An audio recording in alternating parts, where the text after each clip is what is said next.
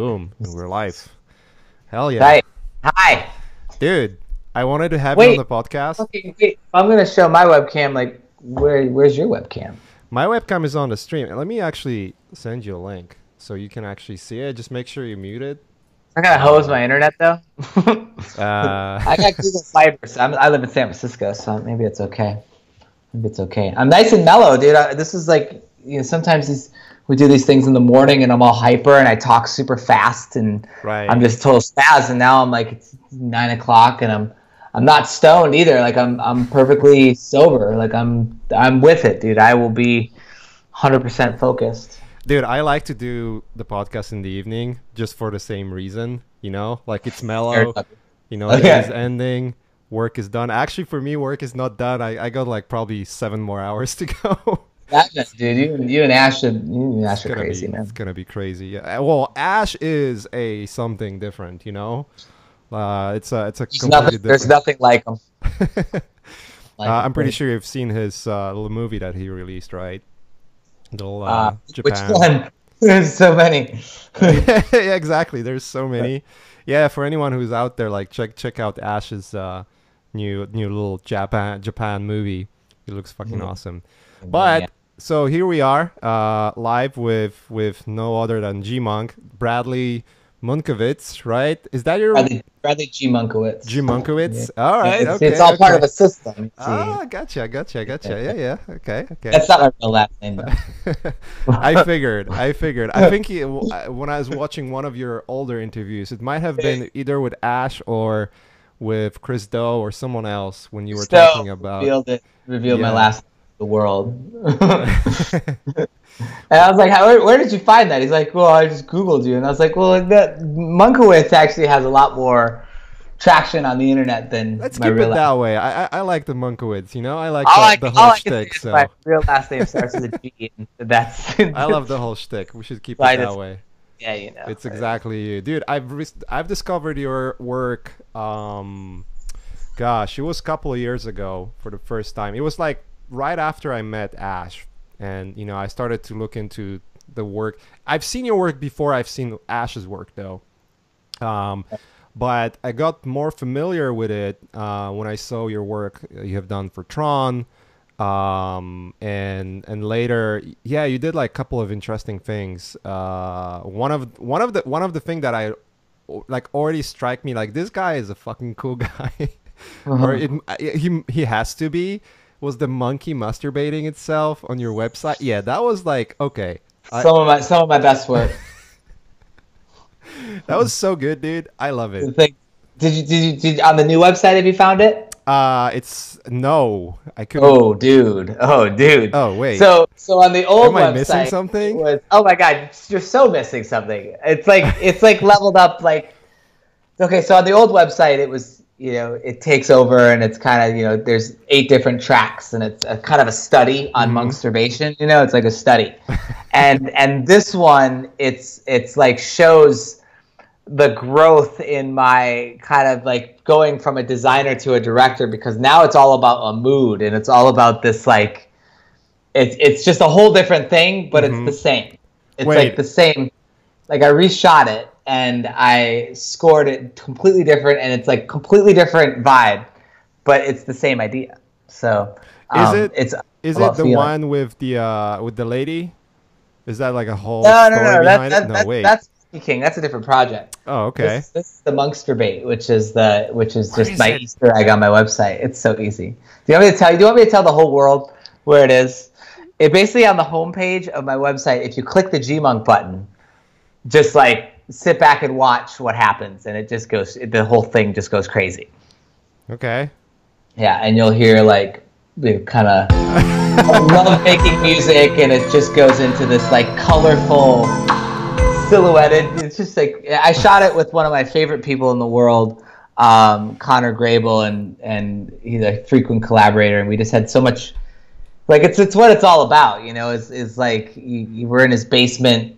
With 2 lights for 0, just nothing. With my wind-up toy, I have this wind-up toy, and I'm gonna have this wind-up toy for the rest of my life. Dude, that's a whole new level. It's a whole new level. I told you. It's like the coolest thing I've done in the last 5 years. It's like hidden, but it's right there. It's right there. Dude, It's I right love there. it. I think Yeah, this is your best work. it's my best work. It's really good, and you got to scroll to see all of it. You know, there's three different Yeah. sections, and the last section it gets quite graphic, and you know, it's just one of those things, man. I just had to. I spent so much time making this new website, and I just had to, just like this was like the final thing that I did. I was like, okay, I talked to, my friends at Cargo Collective, and I was like, we have to put this in here. Like this is this elaborate plan, and This is too good. it's too good. Dude, this is awesome. It's hard to this thing and all the Mandingo stuff. The big muscular guy in the muscle suit. Yeah, I've seen that I one. made that shit in like 2003, and it's just like this is the kind of work that like in terms of originality, it makes me feel like, okay, yeah, like there's you could still be original. You know, like nobody has this wind up toy. Nobody fucking could get Mandingo out there, in that muscle suit. I found that. I'm trying to find the Mandingo. I remember seeing it before. It's this guy from what I remember, whether you were talking about it or someone was telling me you met on the street, right? And like, hey, like you look cool. Let me take a. There it is.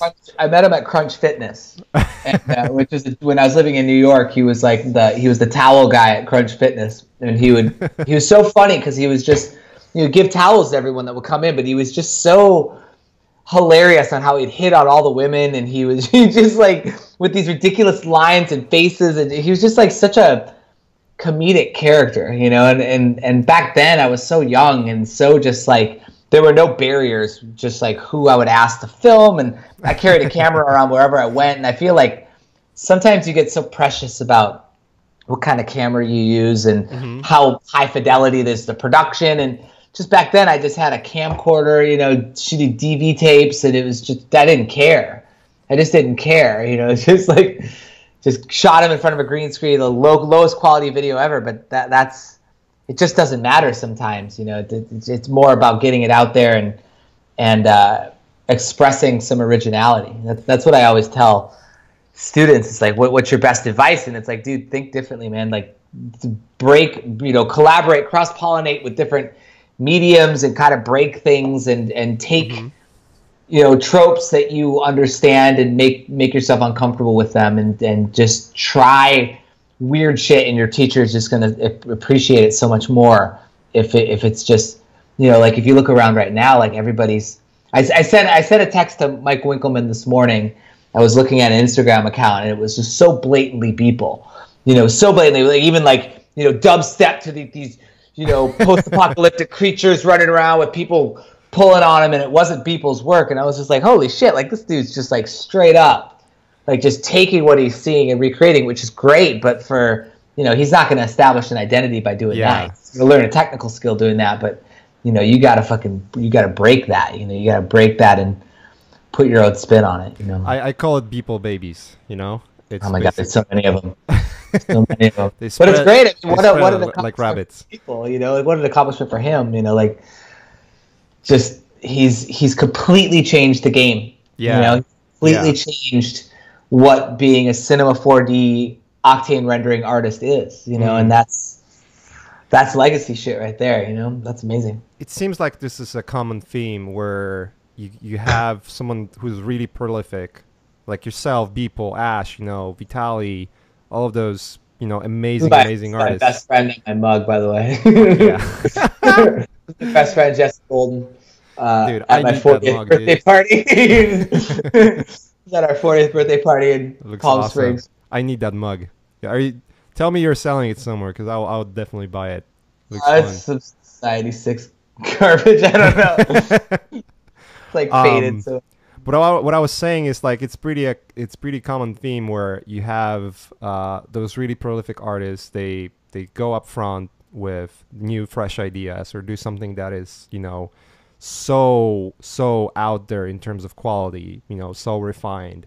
And then you have like this army of people that just copy the work and follow the trend, But I like, yeah, what you said is exactly true. It's like if you just copy, you're kind of hindering yourself Yeah. with opportunities. You know, Right. I think we're getting closer and closer with the way technology is moving towards, and software, the hardware. You know how accessible all of that is today. We're getting closer and closer to a point where rendering is not an issue anymore, Mm-hmm. and so you can make things look beautiful quite quickly. You know, Beeple is a Yeah. perfect example. Is just like pretty One simple day. stuff, but yeah, it looks amazing. Um, Day.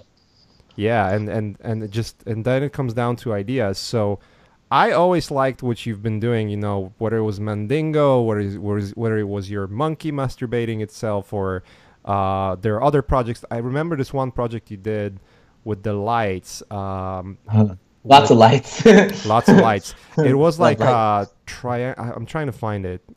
Oh, that's There it the is. FITC triangle. Yeah, yeah, Yeah, yeah, yeah, yeah. That was the one of the beginnings of a really really special collaboration with one of my best friends, Michael Fullman, and hmm his company VT Pro Design. We That was the beginning of like two dudes in Loyola Marymount's theater department. That's where he graduated from, and we used their theater department room, rented three LED panels and a couple tube lights, and just made this contraption super simple. Another buddy grabbed the camera, and we just fucking, for less than $500 made this thing. And that is crazy. for him, he came from theater, and hmm I came from kind of motion design, and he knew everything about lighting, and I was doing beautiful sequence patterns through these LED, and they're super low res panels. That you Yeah, can't really see you can't really see the patterns very much, but just taking something outside of the screen and making it physical and emissive, and then filming it was the start of just a whole series of work with light, any kind of light, projection, laser, LED, um, material studies, refraction, acrylics, using acrylic to refract TVs and just anything, mirrors, tons of mirrors, and just really, and then robotics came into play, and hmm then that was the start of a new chapter. And I always say in speeches that like you have to have different seasons, like, and I wish I could share my screen. Like, you I probably can. can't share my screen. Yeah, you can. If you wanna, Yeah, if you want, I can, we can actually share a screen and I put it can up figure there. it. It's pretty easy for me to Um, set it up. oh, fucking, um, God, I just hate the new Skype so much, dude. I can't find anything. But basically, my whole point is I plan what, like, there's work, right? And there's hmm commercial work, client work and stuff. And then there's my work, and on Yeah. my calendar it's called Gmonk Solo, and I've installed this special calendar app called Fantastical, and it has my own calendar. So I have personal work, obscure work, et cetera, et cetera, et cetera, and then I have a Gmonk Solo, and it's my two favorite colors, like baby blue and gold. And I don't even know if those are my favorite colors, but my most calming colors. hmm And it's all just like my projects, and it's planned months out. So I know exactly what I'm doing in February of next year. I'm grading Hawaii photos, and I'm taking a break in between that to get back into Maya and do a month of Maya prints called Mathographics. And I think that's in October, and I'm super looking forward to it. And I have time blocked off, and I come hell on high, like, just hell or high water, I get that shit done. Like, I just zone in on Gmonk Solo, and it's the most important thing.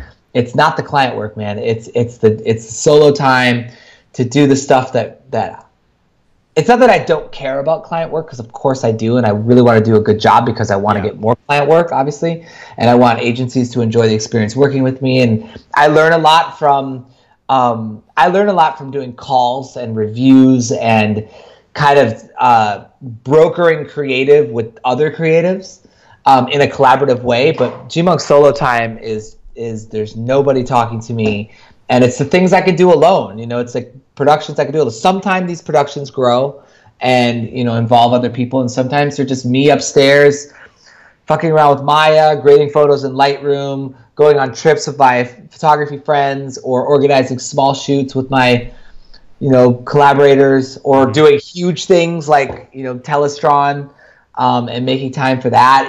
I work for free a lot. Like I just shot something in London for free because A, they're friends, and B, I believed in the product. They said, we have these new drones. I don't even know if I can say this. It's about drones. it's about drones. We have this and new tech blah, with blah, drones. We have a new thing, and we want you to direct a film about it. And I was like, fuck yeah. I looked at it, and I knew right away that it's new. Like there's certain fields that really get me excited, and one of them is new technologies. And I saw this, and I saw the film in my head, and I was like, I have to shoot this. And so I reorganized some flights, worked for free. It was really hard work, really, really hard work. But to me, all this stuff just feels like school. And sometimes when you have no resources and smaller budgets, it's actually much more satisfying and much more challenging. And at the end, it's a gratifying experience. You really have to dig deep sometimes, because if you're on a shoot and you're frustrated and you're like, you know what, it's okay because I'm making a fucking truckload of cash, and that immediately makes me feel fine. But this one, it's like, I get no money. This is my time. Things are rough, but you just think about the purity of it. And it's everything. Nobody cares about your client work. That's true. That's true. I would say it's absolutely true.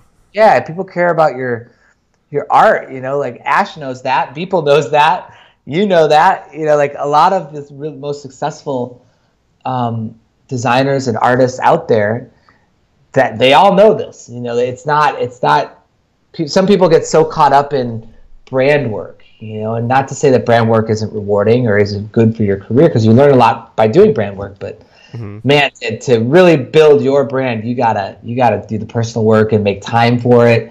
And those people that are, if you want to collaborate on something and they're just like, well, you're gonna have to pay me, like I don't work for free. It's like, is that how it is? Like, do you like maybe they just don't want to collaborate with you, but I think a lot of times you can't monetize creativity like that. You have to like remember the feeling when you learned the stuff in the first place. Like you remember that feeling when you first learned Photoshop, or you first picked up a Wacom pen. And I certainly remember that feeling like distinctly when I first learned Flash and After Effects at school, and just started shooting videos and bringing it in, and just staying up all nights at a time, researching themes and coming up with narratives and remixing music, and just basically putting all my interests, my analog interests into the computer for the first time. And that feeling, you have to, your career is about recreating that feeling. Yeah. And if you're doing the same thing over and over again, or just working for brands getting beat down, or you have to take a break from that and just really figure out what makes your heart sing and bring back that original feeling when you first learned this shit. And that's the best way to stay inspired. That's the best way to make it in this industry, is because this industry is hard. It's fucking hard to be a professional creative, because you're super competitive. You get beat down by client work, and agency work. There's so many layers sometimes to it that you really have to identify the things you love. I know that sounds corny, but it's so true. Sometimes you just need to hear it like over and over again to be like, I should just go off and just make something for the love. I put in Monkster Bait because I just love the wind-up toy, and I love my best friend. Fucking interesting enough, this dude gave me Monkster Bait. He gave it to me in like 2011 for a birthday, and he found it somehow. I don't know where he found it. He gave it to me, and I just looked at identity. I just looked at it, and I was like, "You have no idea what you've done. Like, you have no idea what you've done. Like, this thing will be remixed and photographed and filmed." It's just like fucking. I love it. It makes me happy. I like your approach, and I think what you are saying is true. It's one thing to say, you know, I'm not gonna work for free if it's work done for an agency or for a client. You know, when someone That's who has a lot of money is reaching out like, hey, like, do you want to work with us? And if they say, but you know, we're not gonna pay you, but it's a notoriety of working with us, and you know, we're gonna give you that's exposure. dangerous. Yeah, that's a dangerous field to Yeah. step onto. 'Cause But then you have no leverage whatsoever. There's nothing. exactly. But Yeah. like personal projects, you know, asking if someone asks you to join their personal project, it's, you know, I can't I can see instances where, you know, you might want to pay a person to do the work with you if, let's say, your goal is to monetize it later on, you know, do something that is more commercial oriented. But if you're doing something in terms of exploration and for fun and to learn, like that's completely different field. And I 100% agree with you. You know, if you're asking for money, and that at that point is you're just kind of killing your own creativity, Yeah. because it's the goal is to learn and make something really cool and inspiring, and not really just to make it another commercial work related stuff. You know, that's one of the reasons I love doing personal work more than I love doing client work. I think there are certain client works that are really inspiring and makes you, you know, really excited about the project. But the reality is, and you know it really well, is like as once you work on 1, 2, 3, 4, 5 commercials or films, you quickly realize that sort of it's all of it is all the same, and it all ends up in the same kind of spot. You know, there's some slight Yeah. differences visually, maybe some ideas are greater than others, but at the end of the day, the process is exactly the same. You're kind of repeating the same steps to get towards the end goal, and it's fine. You know, a lot of people like to do that all the time, and they, you know, that keeps them busy and keeps them happy. But I've noticed, like, you know, I look at you, I look at Ash, and I look at Vitali, like three out of That's quite a monster. few, you know, really huge inspirations of mine. And all of you guys take a lot of time off to do personal work, like a lot of time A off. lot. Yeah. And I So admire important. that. Yeah, it's so Yeah. important. So I important. agree. And sometimes, client work could be fantastic, and I think one thing I always say is don't pitch stuff you don't want to do. Yeah. Don't pitch stuff you don't want to do, because if this is like fucking super important rule.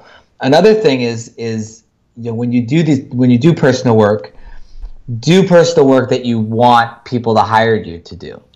Yeah. Perfect example is my lovely fiance is a very talented illustrator named Simone One, and she did a project for a former roommate of ours named Phil Ranieri, who was making a product called Lightform. And she drew a set. She drew this kind of underwater coral bits, drew them quite large, and they made beautiful cutouts of them, and then projection mapped these set pieces and created this underwater world. It's beautifully done. Everything about it was beautifully done. The content was beautiful. The illustrations were beautiful. The fabrication of the set pieces was beautiful, and this was great. And it comes out on this Lightform promotional video, and all of a sudden, that one thing she did for barely any money whatsoever, she did it because she was super inspired and she wanted to help out our roommate Phil. Now she's getting calls to do just that, to design set pieces, and she's getting more into using her illustration to make robotic flowers, and she's just doing such a good job of seizing on the spirit of San Francisco, which is all about technology and getting things off the screen and either projecting on it using robotics or whatever, and it's really inspiring to see, and it just proves the point, that this person, it's kind of a personal project that she did for love, and now people are going to hire her to do more of it, and she loves it. She's all about getting things. She's all about practical. She's all about papers and brushes and pens and inks, and that's all she wants to do is get it off the computer screen and make packaging and stuff. And so it's exactly that point. I made Monkey King for that reason. Like I wanted to make a film. I wrote a short film. It was about budgeted about $350,000 to make. Am I going to go on Indiegogo for a short film and try to raise that kind of money? No one's going to support it, nor do I want to beg for it. Then we tried to pitch it as a music video to Warp Records. I cut it down to about 100 grand. They're like, we have two grand. So like, okay, I can't make this. I don't even think I can get the suit on set for 2 grand. But then I said, you know what? I'm just going to invest in it myself, and I'm going to do a photo shoot because I know, obviously I can't afford a film shoot, but I can get one of my buddies in London, a very talented photographer named James Wadlow. He's doing a lot of stuff with speedlights and gels that I'm really inspired by, and wanted to learn from him. And so we collaborated. I self-funded a project called the Monkey King, and so far no one's called me to do it. But that certainly doesn't make it a failure because I learned a lot. I had a lot of fun doing it. I love the results, and it was a perfect your creativity is a story. And in that particular point in time, I was living in London, moving back to San Francisco, and I discovered this animatronic gorilla suit that I loved, from a company called Animated Extras in England. Not in London, they were south of London. Mm-hmm. And I fell in love with it. I was in love with the suit. And no one wanted to support these films I was writing with the suit. And so right before I left London, I said, you know what, I have to shoot the suit. And so I self-funded this thing. It was moderately expensive to self-fund something, but it left me with closure, and I learned a lot about the suit. I learned a lot about speed lights and gels and studio photography, which is totally something I want to get into. And it was totally worth it, and I got a great project out of it, and I'm content, and it's a write-off, production costs. Exactly. Like likes to say. So, sometimes you got to take a hit, sometimes you got to take a hit to kind of get it out of your system, but it's time well spent if it's something you're passionate about, and if you want, sometimes it'll pay for itself. If someone hired me to do a photo shoot with something similar, then it would pay for itself. That would get new work. So. Yeah, it's kind of interesting, and I keep finding it myself more recently where I started to put more effort towards my personal work rather than constantly focusing on clients, taking 3-4 jobs at a time and, grinding. Is that not only I'm, feel more refreshed and sort of like finding my own ideas and actually channeling what I really love to do, but sort of like the side effect of it is you actually start to get calls with the work that is related to your personal work. Like for instance, my last 2 projects, one of them I'm working on right now, and then one of them were Nike, the Phantom Vision boot, where they basically directly stem from the client's love to the Showtime work I'm doing to my drawings, cyberpunk drawings, right?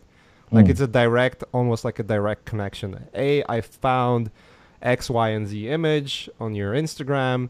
I love your work. I want to do something, in that vein. Are you interested, Oh, fuck yeah, I am. Yeah. Because I love doing that stuff, And I think it's so important. I talk with Ash like almost every day, and we know how prolific he is, obviously. And he's telling me the same things, man. Like some of the best clients he's been working with are just directly from them seeing his personal work and then coming back and saying like, look, we have this project for you and we want to do it with you. And it's so important. Yeah, I agree with you 100%.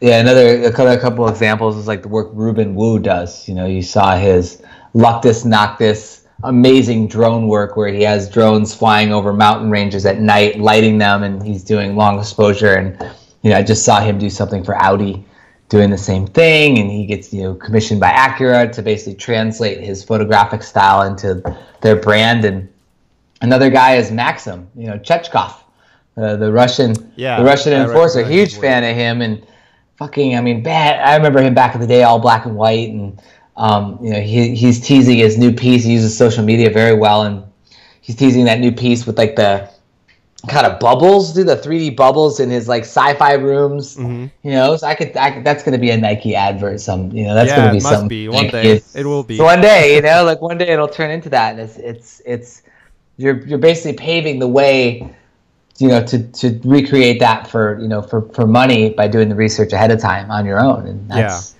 the way to do it. Yeah, it's super important. It also just makes it more fun, you know. Like Yeah. how many times you can do same thing over and over. Again, like there are some people. Just all depends on sort of like the personality traits you're gonna have. You know, there are some people that just love to have that repetition, that makes them feel more comfortable with the work and with the life itself, and they kind of like to be in that spot. You know, some of my best friends, they just love to be in the studio. They love to work in the studio. They love to spend time doing one game because it's all mellow. It's all on the sort of this constant pace. They Yeah. never oscillate to like the from the bottom to the very top. They're always going on sort of like this constant, almost like a flat line, but it's consistent. You know, it's a consistent across the time. And even if you take the average of, let's say, if I look at your work, you know, knowing what you said so far and what you said before, it's like you like to take that time off to sort of unwind and not really think about work. So you have those moments of sort of like downtime creativity, but then you sort of like skyrocket to, you know, 0 to 100 in the matter of seconds, Yeah, and if you then find the thread. yeah, and it's Yeah. so you know, over time it averages out to sort of the same level, maybe higher level of output, but it's still sort of in the same vein, you know. Mm. But it's just I guess different people's personalities. I've always been interested in where do you find your most of your inspirations. I know a lot of that just comes from your head, obviously, you know, just the way you think and approach the life. But I'll be curious, like, what maybe this is a better question. What you think are one or two, whether it's moments, things you saw in your life, or something that were profoundly inspiring, that kind of changed your way of thinking and approaching work? Okay. Yeah. Let me answer both questions because they're different answers. Mm-hmm. I think where I'm finding inspiration nowadays is I'm learning the most on YouTube. I've recently got into YouTube probably 2 years ago as an educational platform, just like mostly for photography, learning and Maya.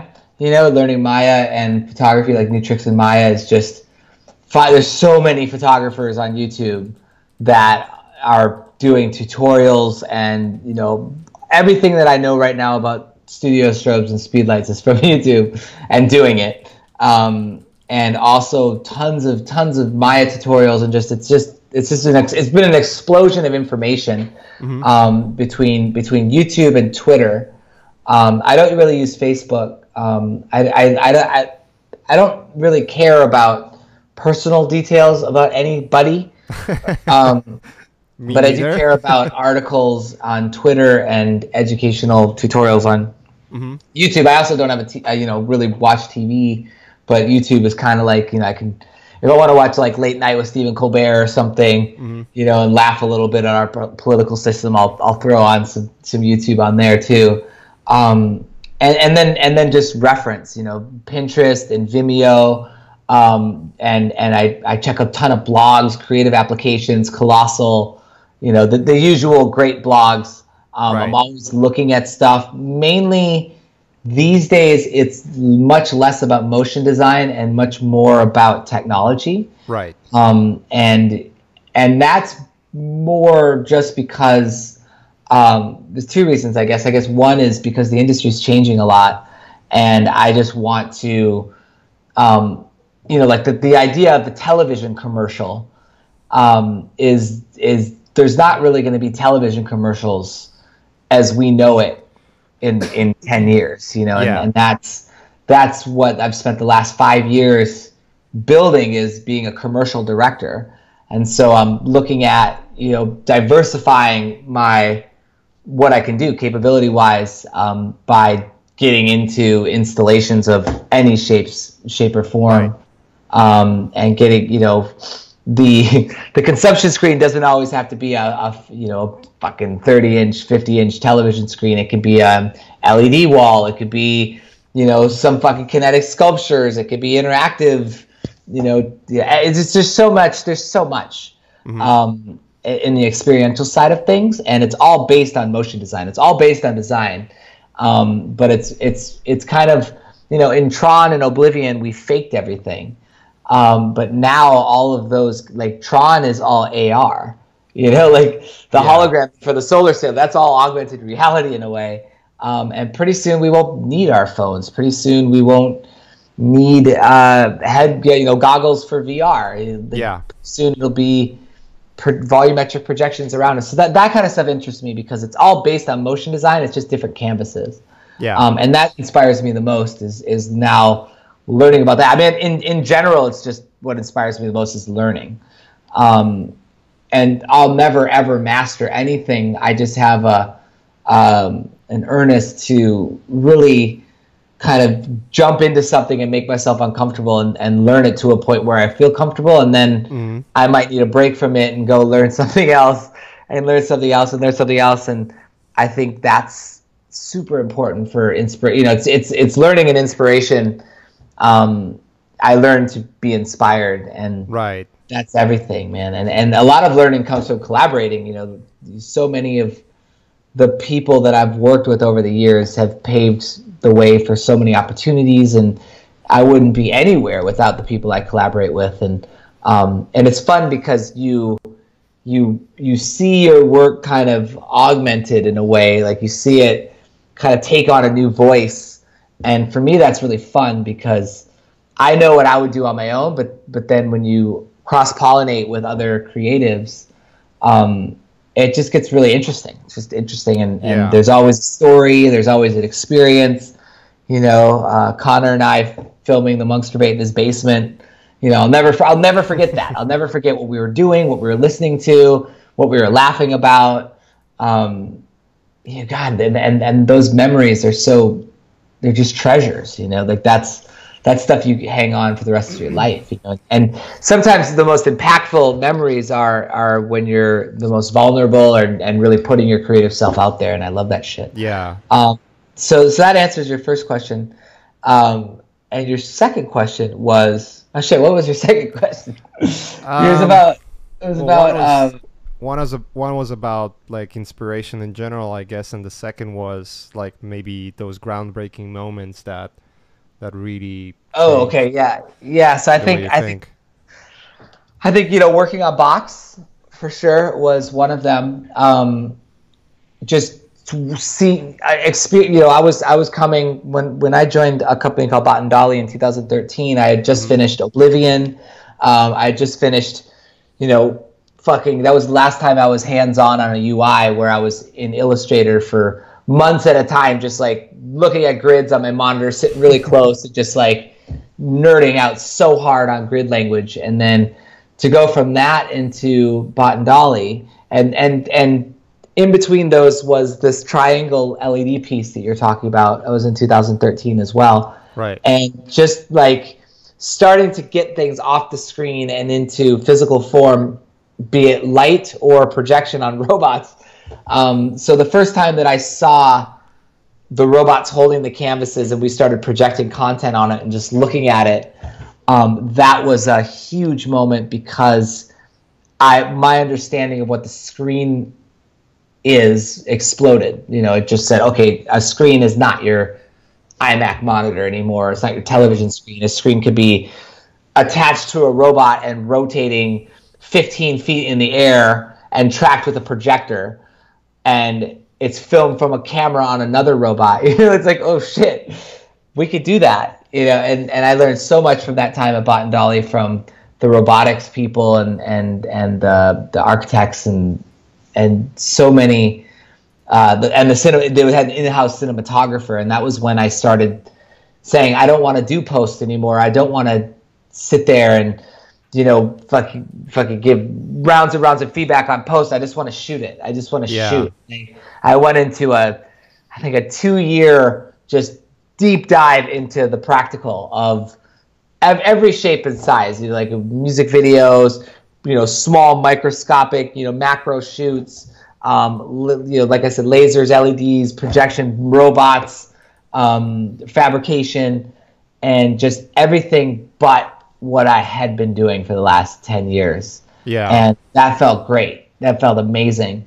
Another big moment was working on Tron, and that was in 2010, and that was the first chapter between doing motion design and being really graphic minded, and then fitting into a visual effects pipeline at Digital Domain and just getting thrashed. You know, like we came in with this mindset of like everything has to be crisp and high, you know, perfect, and they're like, no, we're going to throw it all out of focus, you know, because it's being shot with a camera, and we didn't really understand what that meant, you know, like what does that mean? And we had this, you know, brilliant open frameworks artist on our team, and you know, he's pumping out renders that have no motion blur and no depth of field, and the VFX supervisor's like, we can't use it, you know, like this isn't integrated into any sort of camera. And we're like, yeah, but it's a beautiful graphic, and they're like, no, fuck you, we can't use it.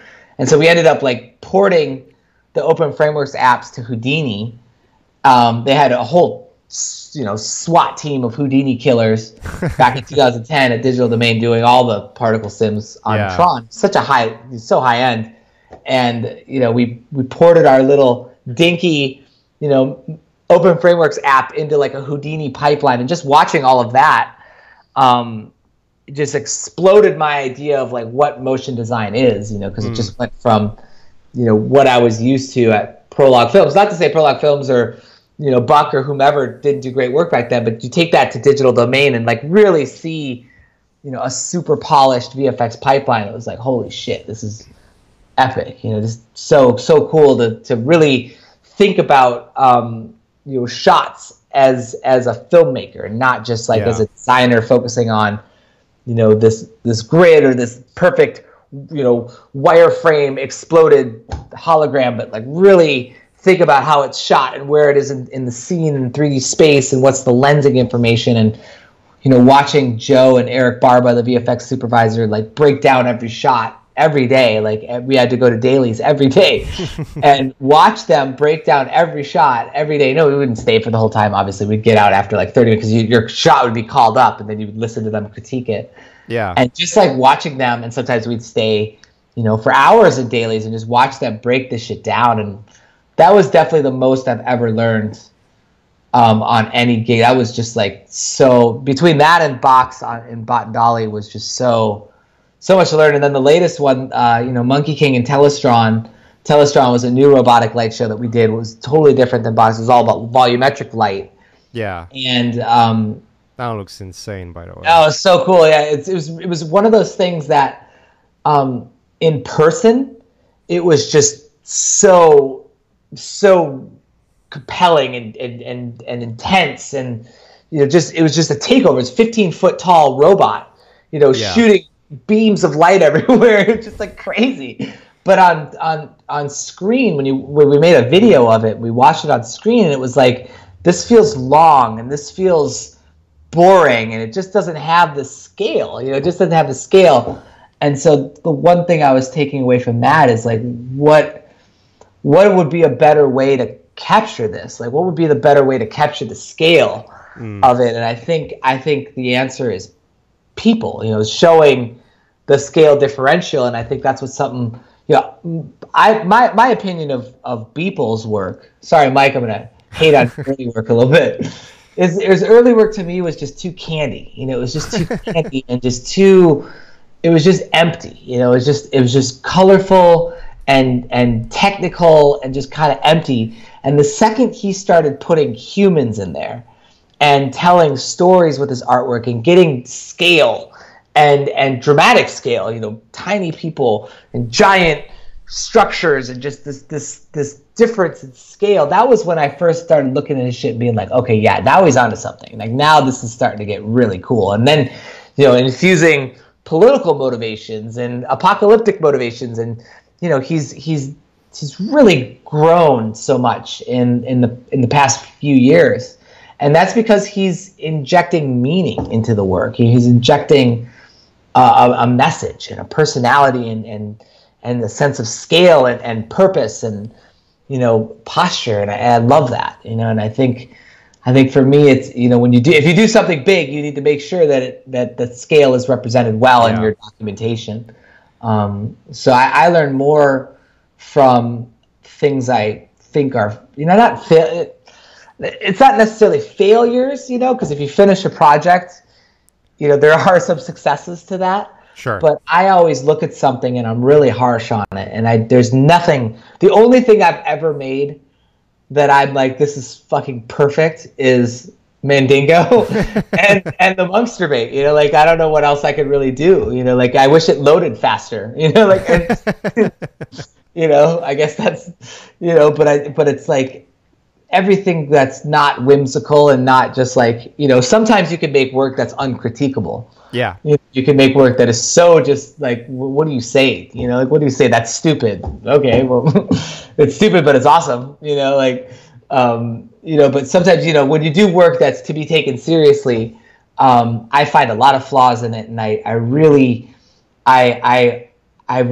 push myself to really be honest with myself, and I'm not that guy that's going to be like, wasn't that rad? Like, wasn't Telestrad rad? Like, no, Telestrad had a lot of problems. Like, God, I wish I mixed tones. Like, it was very monochrome, and it was one color at a time, and we really should have done gradients, and we just didn't have the time because, fucking, I'm not making excuses, but like those robots broke a few times, and we lost hours.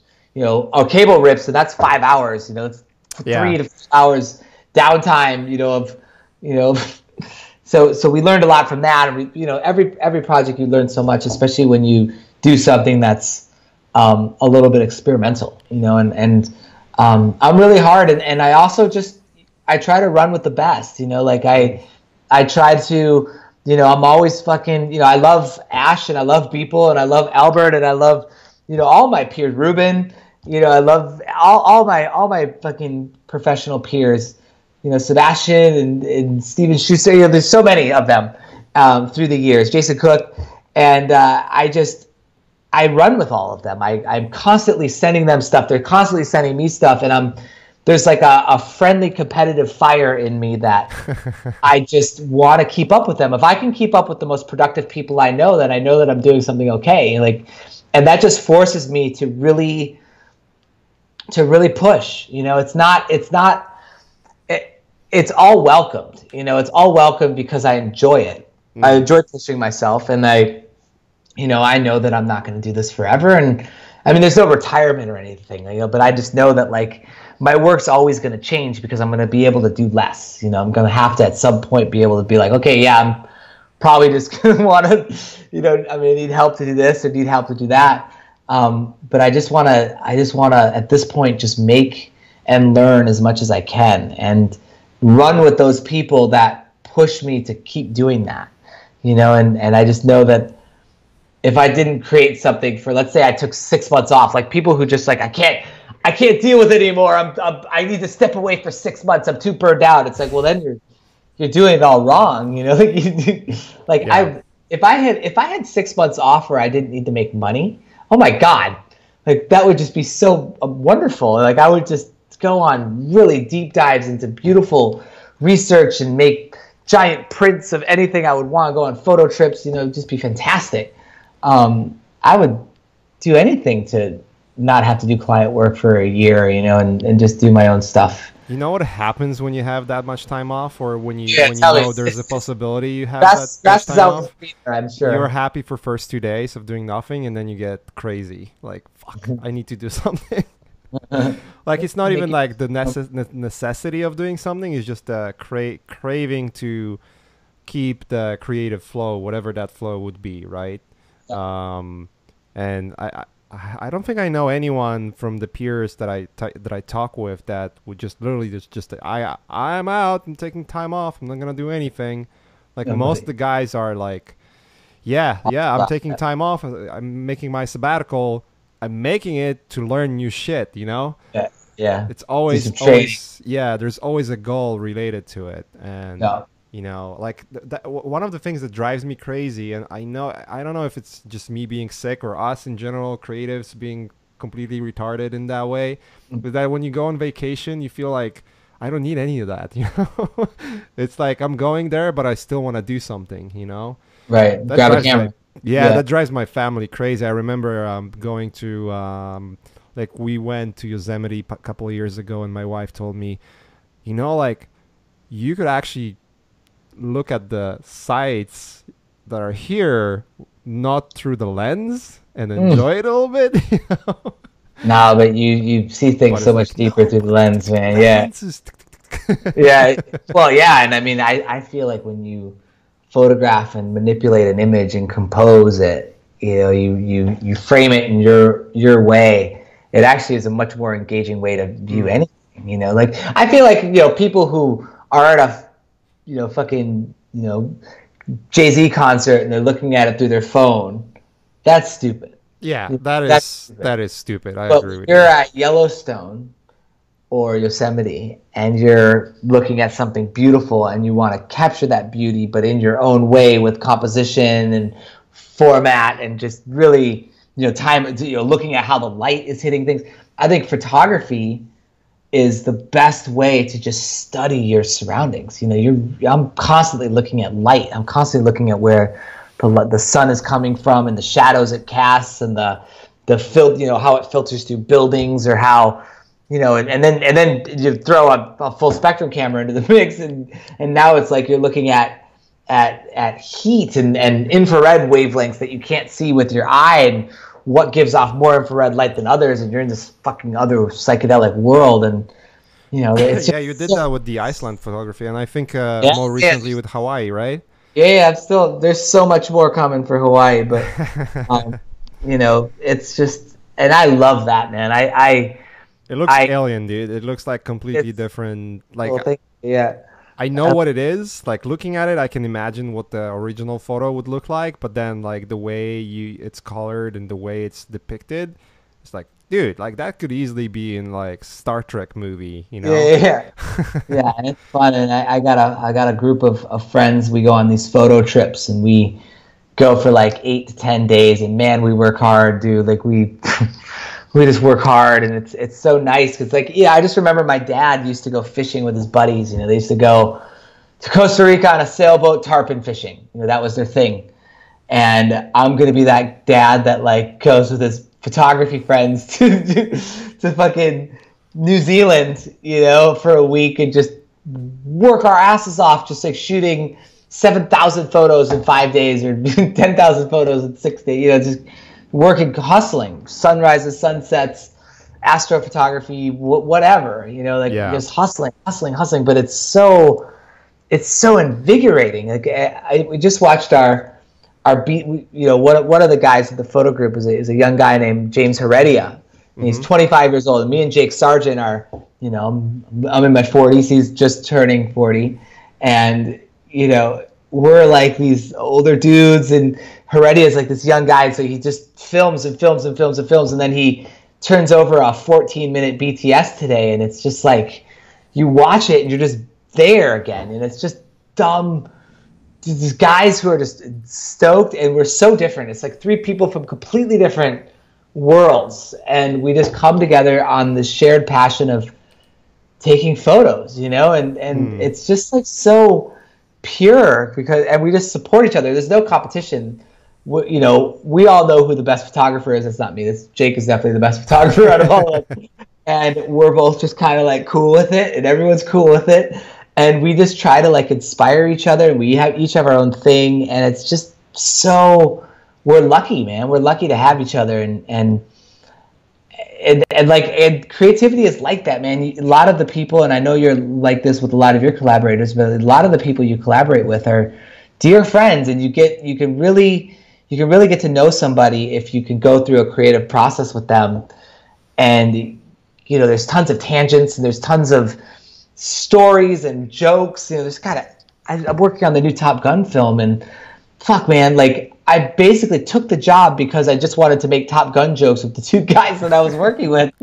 And our fucking thread is ridiculous. It's just so funny, and our calls are funny, and everything's just fun. It's fun. Yeah.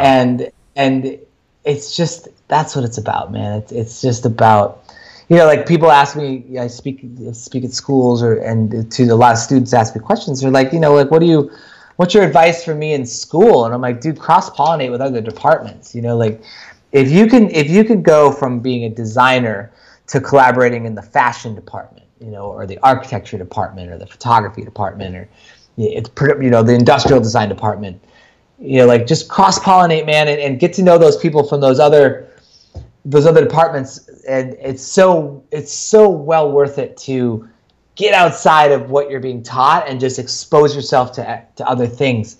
Tobias Van Schneider, who's a wonderful, created Semplice Labs, a wonderful designer, so talented, social media monster, just so good at his managing his brand, and just massive respect to him. He said something really interesting, that like his one piece of advice that he said is if you're at a studio, you should sit next to a developer. Being a designer at a studio, you should sit next to a developer. And just really look at the way they look at the world, and the way they approach creativity, because developers are just creative as designers are. And that's what brought him to make this amazing platform called Semplice Labs, and it's brilliant. It's brilliant, and we can cross-pollinate with whomever we choose. But man, it's good to get that exposure. Like, I'm loving, my girlfriend Simona. It's just I love being with an illustrator. Like, I just love watching her approach, and all of her pens and brushes and papers and the things that she's into is so interesting to me. Like, just seeing it, and just by being exposed to her and her workflow, and we obviously share the same house, and we share a similar studio. My studio's upstairs, her studio's downstairs right now, and I love watching her, and her interests have pollinated into my interest in print. Right. I'm really interested in print. I'm really interested in fine art and gallery shows, and that wouldn't have happened if I probably wouldn't have met her. And that's probably going to be a huge part of my career moving forward, is I want to get things on walls. I want to get really work on getting exhibitions and get into that world. Not for a full-time job. That's not what I'm going to do. But I would just, as a kind of labor of love, to just get into that, because it's fun to see your shit on the wall, especially if it's big, and it's fun to watch people interact with it. That's why I like experiential work. It's fun to watch people kind of break your expectations a little bit. Like, how you never know how people are going to consume it. A lot of the stuff that I post on Instagram or Twitter that I really like, nobody likes, and the stuff that I post is like, maybe I shouldn't post this, people like way more than I expect. You can never have expectations about anything, because what is your approach to that? Because like I've noticed that I started posting, like, I used to think that maybe it's the right way to post something that people respond to positively, but then I realized it's almost like I found myself boxing my own creativity just to please likes. And I also found that likes ratio has nothing to do with the satisfaction of work, or even just getting extra work or making more money. Even just selling prints, people respond by looking at stuff and they like stuff, but I couldn't find evidence that more likes means more sales, like, for instance, in prints or t-shirts and stuff like that. I get most of my likes in the work that doesn't sell. Right. And quite opposite, the work that sells the most, looking just at prints, is the ones that doesn't necessarily have the most likes, but it's the stuff that I really put a lot of attention to, in terms of the quality of the design, the composition, the idea behind the picture, that kind of stuff, Yeah, I would be curious. I tend to just not overthink it, Like, I just tend to, if I'm looking at something and I like it, I'll post it. Like, I don't really. Yeah. I don't really care anymore, because there's no pattern. You just can't predict anything. And I learned early on, man, that like, you can't have expectations on how your work's going to be received, because it'll always be this, like, the stuff that you think is great, that people are going to love, you don't get the recognition for it. The stuff that you think is just like, people will like it. And that goes for an Instagram post to a project release, like, you go into something and be like, that's pretty cool, and then nobody likes it. And you're like, all right, well, I think it's cool. And then you go on and post something like, I shouldn't post this. People love it. You're like, yeah, that feels good. Like, great. So there's always a way to you don't do the work for the, affirmation of others. You've Yeah. got to do the work for yourself, and the process and the learning. And it's tough, man. This is I feel like people like you and I, and who have been around a while and kind of got in earlier on, when it wasn't as saturated, it's the people who are getting into it now and recently in the last few years that it is a very populated industry. You can just get lost on Behance it's just like, holy shit, there's so much out there, and there's a lot of good work out there. I think the way to do it now is you have to have a social media game. You have to interact. You have to attend trade shows. You have to attend conferences, trade shows. You have to network. You have to hustle, man, because nobody's just gonna, unless you're like supremely talented and it's just like you're the next Killian Ang, and because that dude doesn't do shit. That dude just doesn't do anything. Nobody knows what he looks like. Nobody's ever talked to him. He's certainly never going to be on anybody's podcast.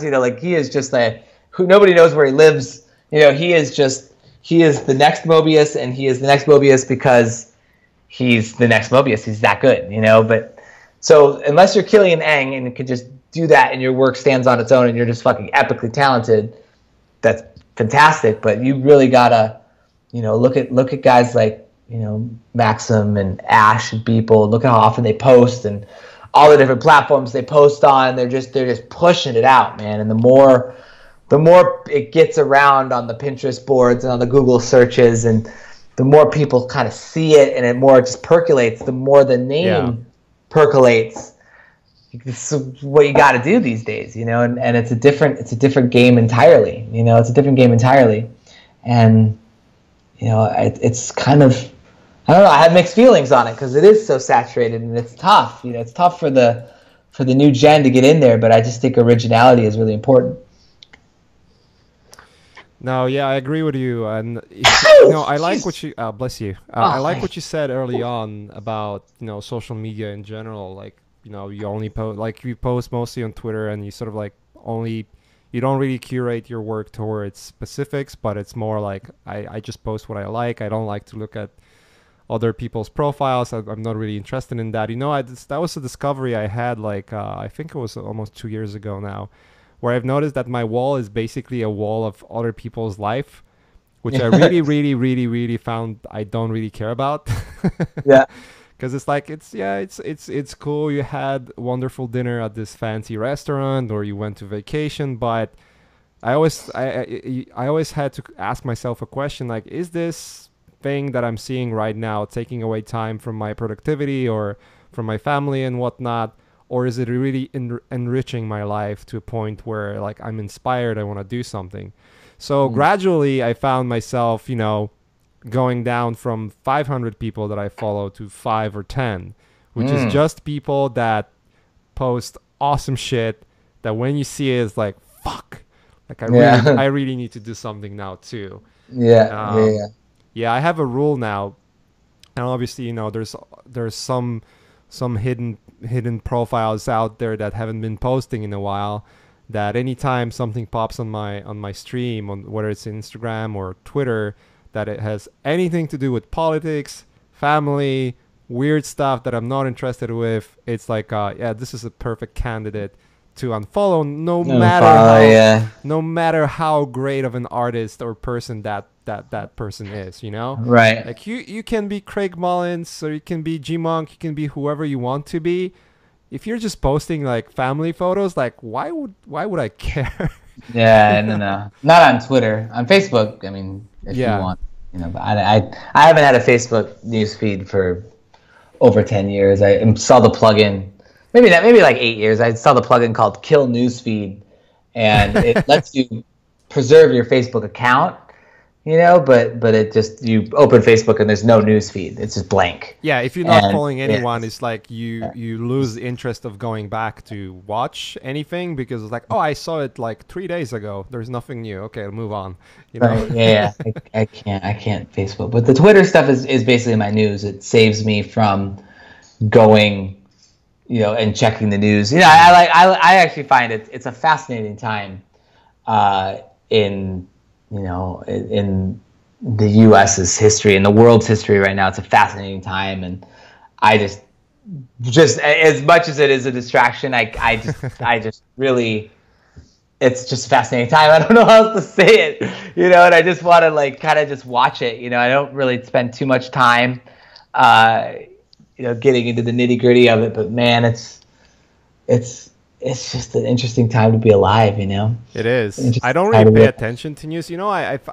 I took an advice. I can't remember who that was. I think it was Tim Ferriss in 4-Hour Workweek when he said, you know what?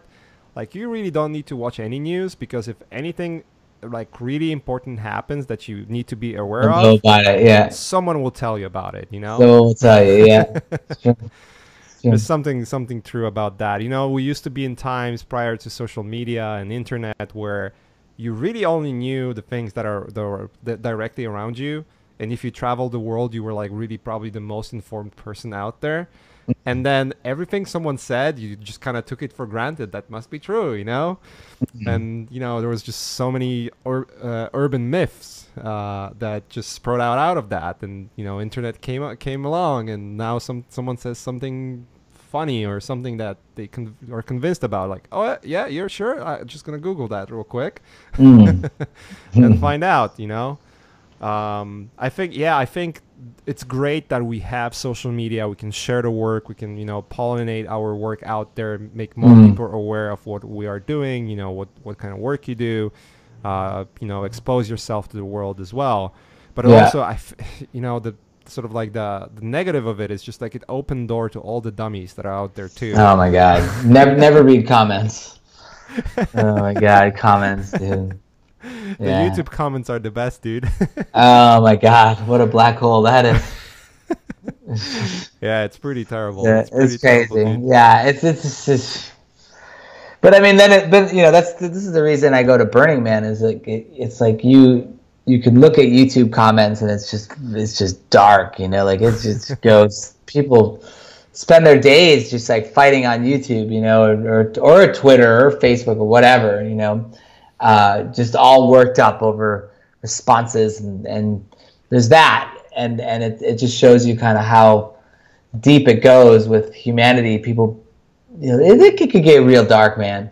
And then you go to Burning Man, and it's just the opposite. It's like your faith in humanity is completely restored because everyone is so creative and expressive and friendly and accommodating and kind and generous. It's just like, it's so, you're basically constantly looking around and just being like, that's awesome, they're awesome, that's awesome, oh, that was really nice, that's awesome. And it's there's nothing like it. And although it's changed, it's just gotten bigger, and even bigger than it was. Yeah, it's like almost 80,000 people now. It's like, oh my God, it's like a whole town.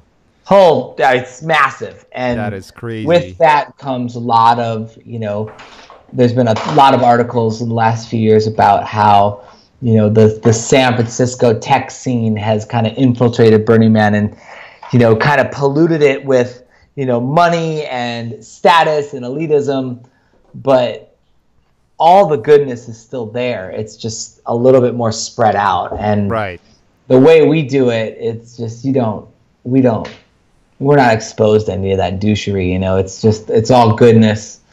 And as long as the weather's good, sometimes the weather can be a bit challenging with dust storms and extreme heat, extreme cold. Right. But if the weather's good, it's fucking, and that shit's in a couple weeks. So I just got my bike rack today, and nice. Our loft is all full of Burning Man stuff, and it's going to be the hard reboot, and then it's one of those events during the year that really, that's like the one time where you get like the hall pass, and you can just kind of ingest as much as you.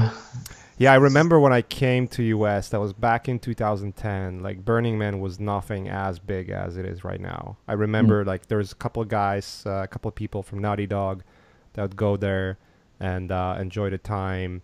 and I think it just went also like significantly more expensive, right, to attend. Yeah. Yeah, tickets are about almost $400 each now. Damn, that's a lot And of then money. and then you got to get your tent and your Yeah. there's so many other there's food, water, supplies, Yeah. whatever costumes, whatever you bring out there. It's about $1,000 to get out there, I think, to do it. I've never been. I've only observed from the sidelines. To me, I think to me personally, it's a little bit too crazy. But I do Especially at appreciate. night. Yeah, but I do appreciate the art. I do Oh, the appreciate art is so good. It's the so good. creativity. The It almost creativity is unlike anything you'd ever see, man. it almost feels like being in the head of Alex Gray. Yeah, literally.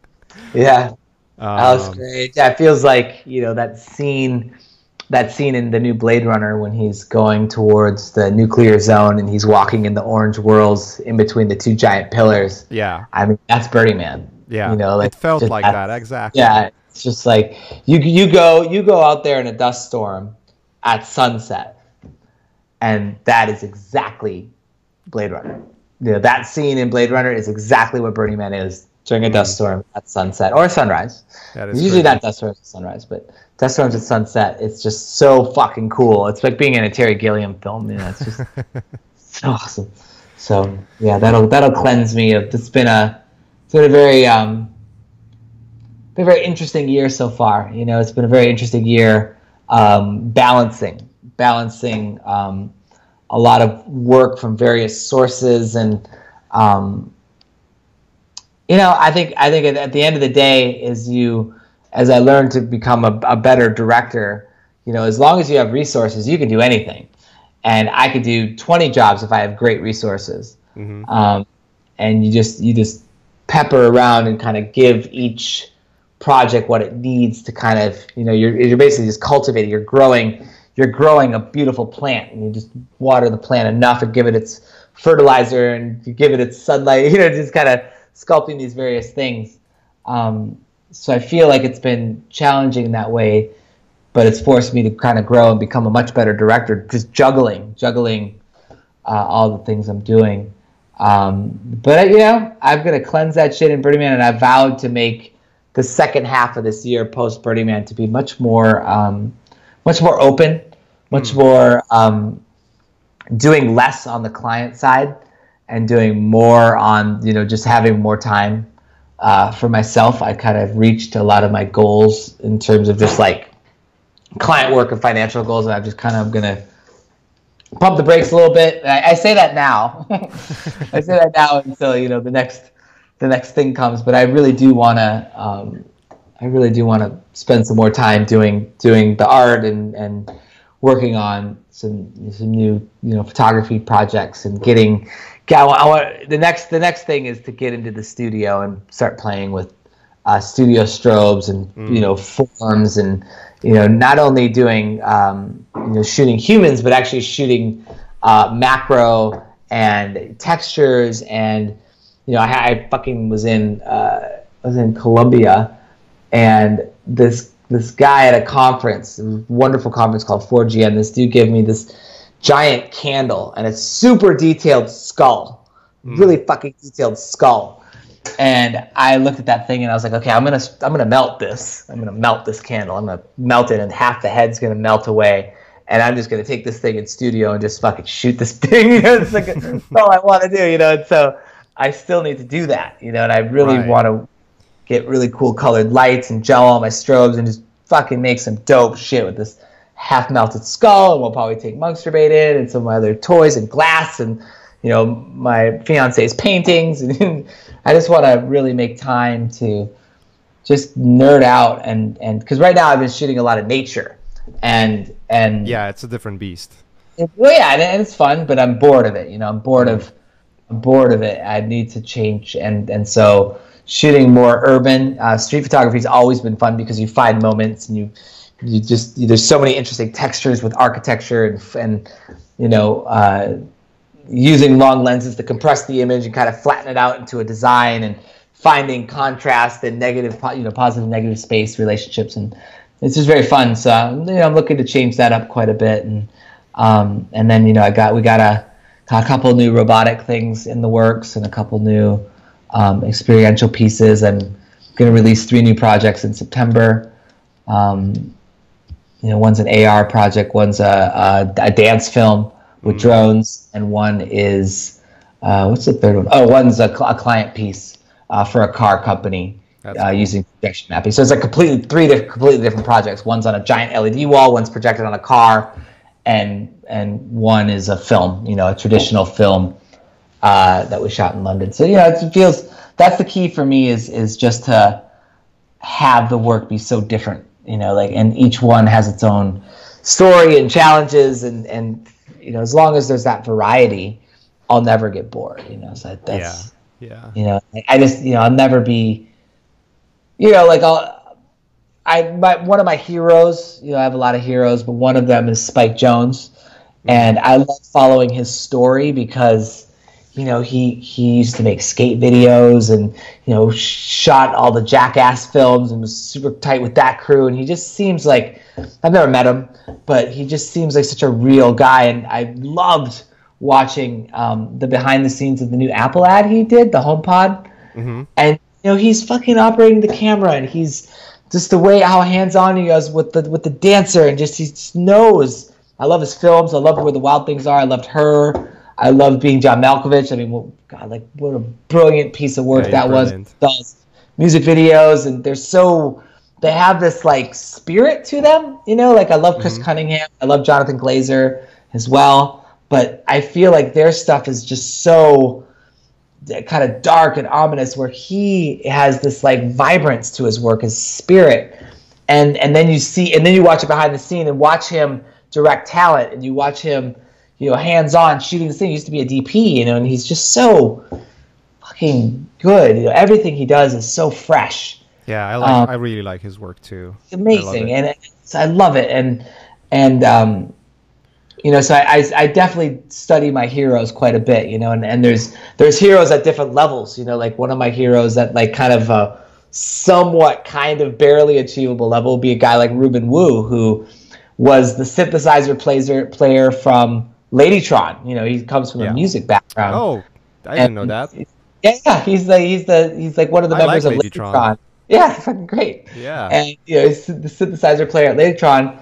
Starts getting into photography, and I met him in 2013. He came to Autofuss where I was working, and he presented his photography. It was early days, not very polished photography, but his locations were amazing, and just the vibe. It was just, you felt like it was just from another planet. It was amazing locations, and you could just tell that this dude hikes up a mountain of snow and just sits there and waits for like the perfect light, on his tripod, and just like shoots it, and he just waits. He waits for it. He finds it. He finds the moment. Finds the moment. Right. And since then, his photography is just like otherworldly, and he's just super nice.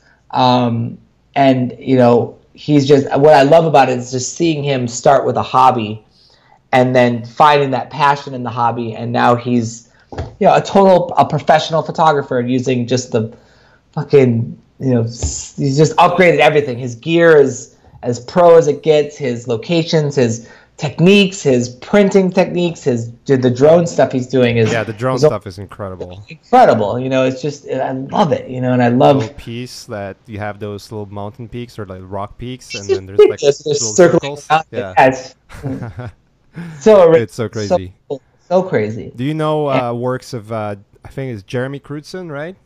Jeremy Crutzen, right? He's like the marriage between location photography, staged location photography, and like gels and floodlights and like I remember seeing his work after we finished working on The Last of Us, and then like Ash have sent me a link to his work. It's like, did you guys look at Jeremy Crutzen's work creating the concepts for it, or like, dude, like it?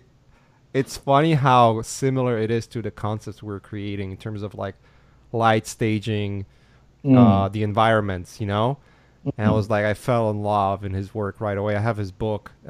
Like, I have quite a few books. I actually got rid of like half of my books that I just just stick there, and I'm not really paying attention to them. But his book is like right there, waiting to be opened like as often as possible, because I literally love his work. Yeah, man, I really like your direct, more hands-on, more tangible, real stuff that is in the camera. I found you based on Tron and all the projects you did with more of the motion graphics. But the stuff you're doing now is like, to me, it's so much more inspiring, because it's just like there's something about the quality of light and something about the way things look and feel when they're actually shot in camera instead of just being digital, right? There's so much better. Just, the quality. One of the reasons why I loved Quentin Tarantino's movies, because like he still so good. The dialogue, on film.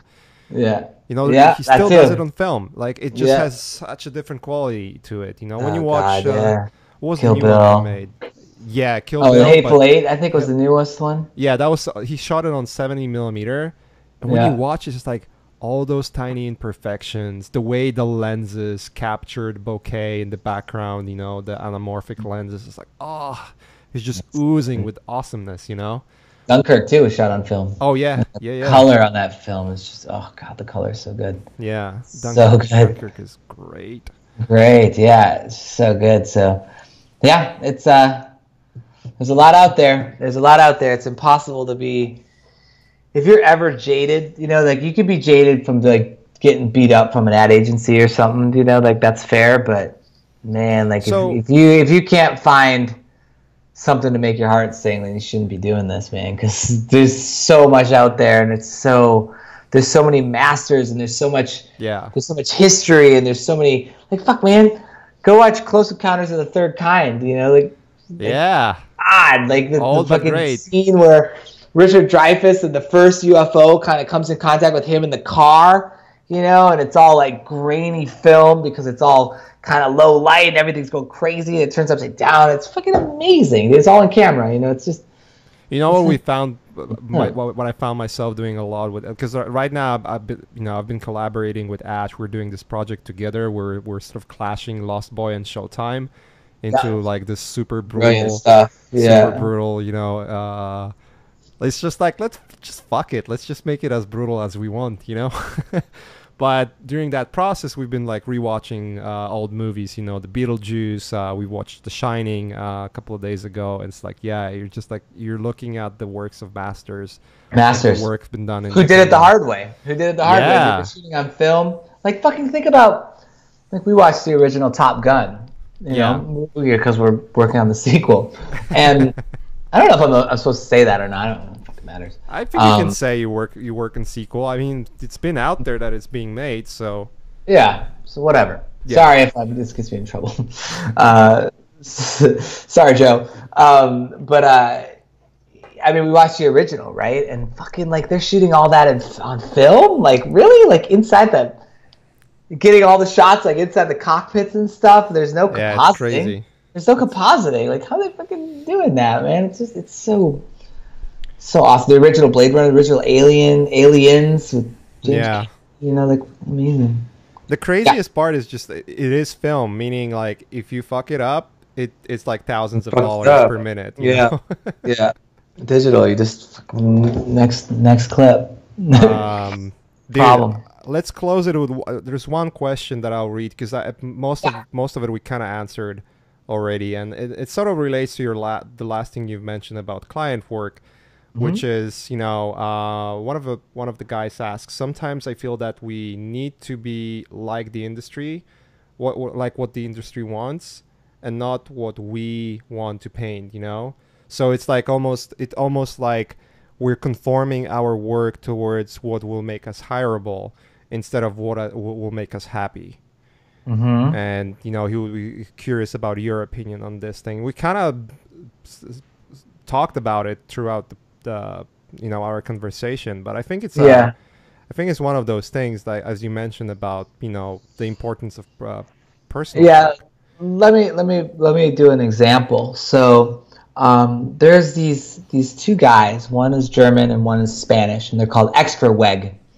And on Instagram, They, God, they have over 100,000 followers, maybe even 200,000. It's a lot. It's a lot. And they have a signature style that's kind of a blend between What's their name again? Extra Weg, EXTRAWEG, and it's all like pink. It's like pink, elastic humans.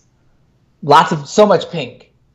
Elastic humans that have no commercial value. Like you look at it and it's like that's somewhat offensive, or this is funny. Yeah, it's like kind of pervy and strange. Very, and it's fantastic. And one of these guys worked at a studio, kind of learned some skills, started making weird pink stuff on Instagram with his the friend. one with the balls that are just spilling out humans. Ridiculous, right? Yeah, and it's very like, it's kind of like Albert Omas meets kind of this pink shiny elastic world, and it's fantastic. It's very, and it's funny because it's very unexpected, and it's kind of sometimes gross, sometimes surprising, and those guys just started doing it for fun, and all of a sudden, because it's fresh work, they start getting tons of followers, and now they're doing client work that in that style, and that work that they were doing is not quote unquote commercial. It's just new. If you look at the new Aphex Twin music video that just came out yesterday, I think the day before, didn't know. It's like, it's not super polished on purpose, because it definitely reminds me of Albert's work. Yeah, the Extra Wave stuff for sure. But I think the point is that if you look at the new Aphex Twin video, everything is so polished. You go look at any feature film, go watch Pacific Rim or Avengers or any of those. I watched Pacific Rim on mute on the plane and just fast forwarded to all the fight scenes, and that was my Pacific Rim experience. Fantastic CG. I couldn't be bothered to actually listen to the movie. The second one. The first one I actually saw in theaters and hated it, but the second one. But I mean, the CG was fantastic. It was fantastic. Giant robots, giant monsters. Great, loved it. The second one just didn't bother with listening to it and just watched it. And you look at all that, that's very polished. Everything's very polished. And the thing why the Aphex Twin music video is making waves is because it's kind of rough. And in that roughness, it's defying expectations in a way. And there's a new aesthetic going around called vaporwave.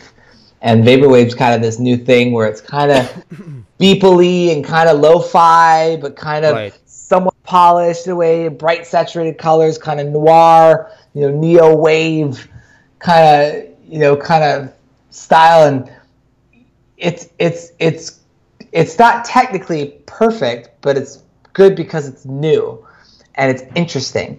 And I would be much more interested in really unique permutations of a variety of aesthetics and fields and themes into something that's new versus something that's expected by clients. Now, everybody's situation is different, and everybody's exposure is different, and everyone's network is different.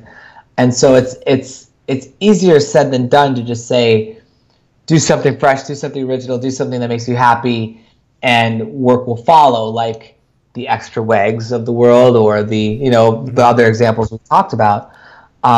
So you just have to find that ratio that works for you. Everybody's situation is different. And unfortunately, there's no secret formula. I think the secret formula is do whatever it takes to make you happy and make you inspired and make you want to put a lot of time into this field, because you're going to be sitting a lot. You're going to be you're going to be missing out on some social events because you're working hard, and that's something you have to accept and make sure that the work you're doing is inspiring enough to accept that. Because the only way you're going to make it is by working fucking hard. You can be the most talented person, but if you don't have a work ethic, you're not going to make it. And if you have an epic work ethic and there's no talent, you're more likely to make it because you're more likely to learn. But if you're not open to learning and collaborating and exposing yourself to different people, you're not going to make it either because you don't have the talent. So the people who don't have the talent or are new to it really need to put it upon themselves to learn and take classes and see if it resonates. And there's so many learning resources out there. You guys have a fantastic. I've recommended Learn Squared to a lot of people, because it's a fantastic model. It's really interesting to combine two different disciplines in the same class and have the mentorship, and it's just a wonderful platform. But you need to really take it upon yourself to get the education you need, get the exposure, get the connections, and hustle, because it's not easy. It's not easy at all. And even though the tools make it easy to actually get traction, to actually do work, client work that's cool, is really difficult, and it requires a high level of commitment and discipline. And so, I wish it was easy. I wish it was easy, man. It's not, but I like we've mentioned this before already. This is like it's not an easy business. It's not your 9 to 5. Usually that will get you somewhere, but not far. So you have to be prepared to grind a lot. And if you are gonna expose yourself to grind the things that you're not really excited about, you will get tired real quick. There's always this. I call it the window. I don't call it that way, but to me, it's like a window of happiness for each project, where from the moment it starts, for the first 2 weeks, you feel super excited about it, and you put out your best work. But if it's not if it's not something that you're particularly excited about, it just plummets real quick to a point where you're just like regretting to even taking the project in the first place. And now you know, like, oh shit, I got like 2 more months of this.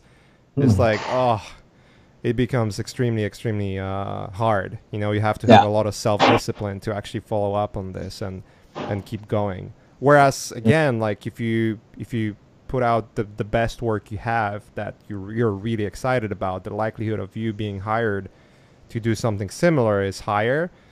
Not necessarily it's going to guarantee you that, but it is much higher if you have like a lot of really, they basically hire you based on what you have, what you show.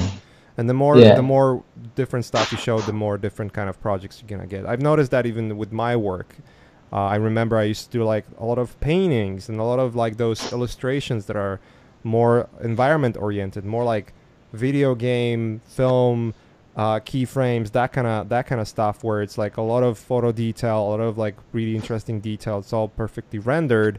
It all shows the characters in motion, or it shows really rich environments, that kind of deal. And I would get a lot of film work out of that. But the moment I started posting different stuff, like my personal work, whether it's Showtime or something, like I'm not getting as much film work as I used to anymore, because I just don't show that kind of work as much anymore, Instead, I get those weird different projects that are kind of different, kind of outside of the realm of what I normally do, and yet exciting at the same time, because they resonate with my current interest. On what I'm doing right now. So I think I'd like to add one more bit and real quick. And I think a lot of it, we all need to make money to survive and be comfortable and support whomever we need to support. And so sometimes if there's, you kind of look at it's kind of like a video game where you have like a life meter, and you want to have like that.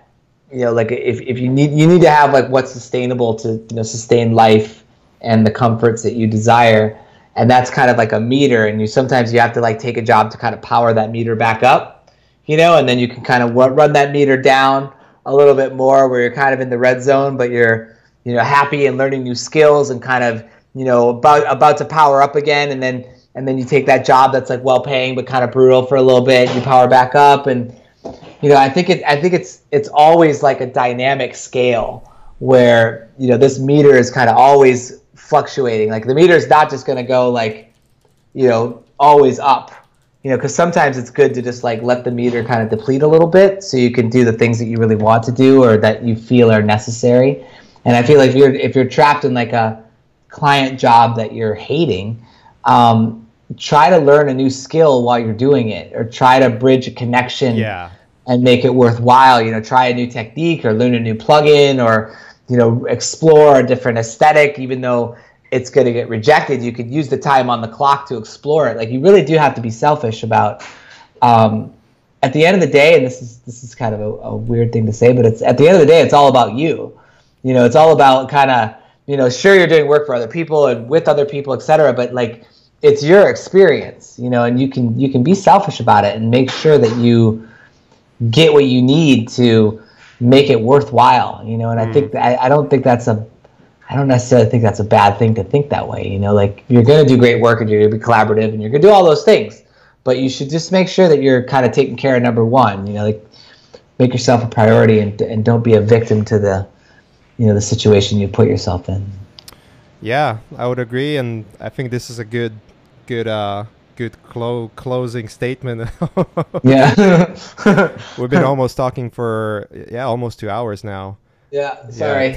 That's okay. It's okay. Like, I can go forever. Obviously, I got a ton of work to do, but I know you're pretty busy too. Those conversations kind of go that way. You start, you talk, and then like you look at the clock. Holy shit! It's time is flying. Well, we spend a lot of time doing this stuff, so there's a lot to share. Yeah, that's been awesome, man. I would love to have you back, maybe sometime later in the year or early next year. We'll see. Yeah. Whenever you're free, because there's just like, it seems like there's just a ton of topics we could just go over. Even just the photography, that by itself, I'm getting more and more interest in, and it's so fun, dude. I highly recommend it. It'll change the way you look at everything. Dude, I have my Profoto strobs in the closet, just waiting to be undusted. Yeah, undust those things, man. It's fun. All right, guys. Thanks a lot for joining us and listening through the mumble we had here. I think it was pretty informative, dude. I was one of the best. And thanks for your time, dude. Thanks for joining me. And let's wrap it up here. And have a good night, good day. Yeah, you too, man. Pleasure. Yeah, it was an absolute pleasure. So, yeah. Peace. Bye-bye, guys.